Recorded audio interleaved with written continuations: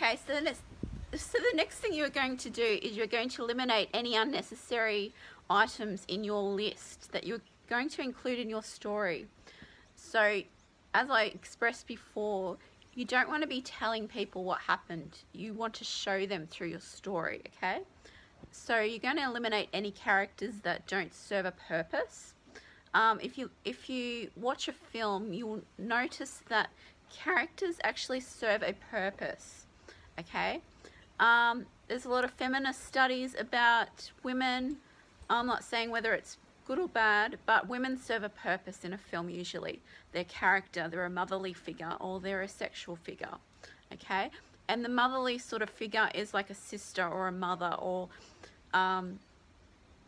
some sort of nurturing character that is there to stop the male character from doing something silly or getting themselves killed, or to try and stop them from doing what they're doing in some way. Does it make sense? Or it's what's called the male gaze, is when the purpose of a female character in a film is to provide a sexual purpose, okay? It's called the male gaze, and they're simply there to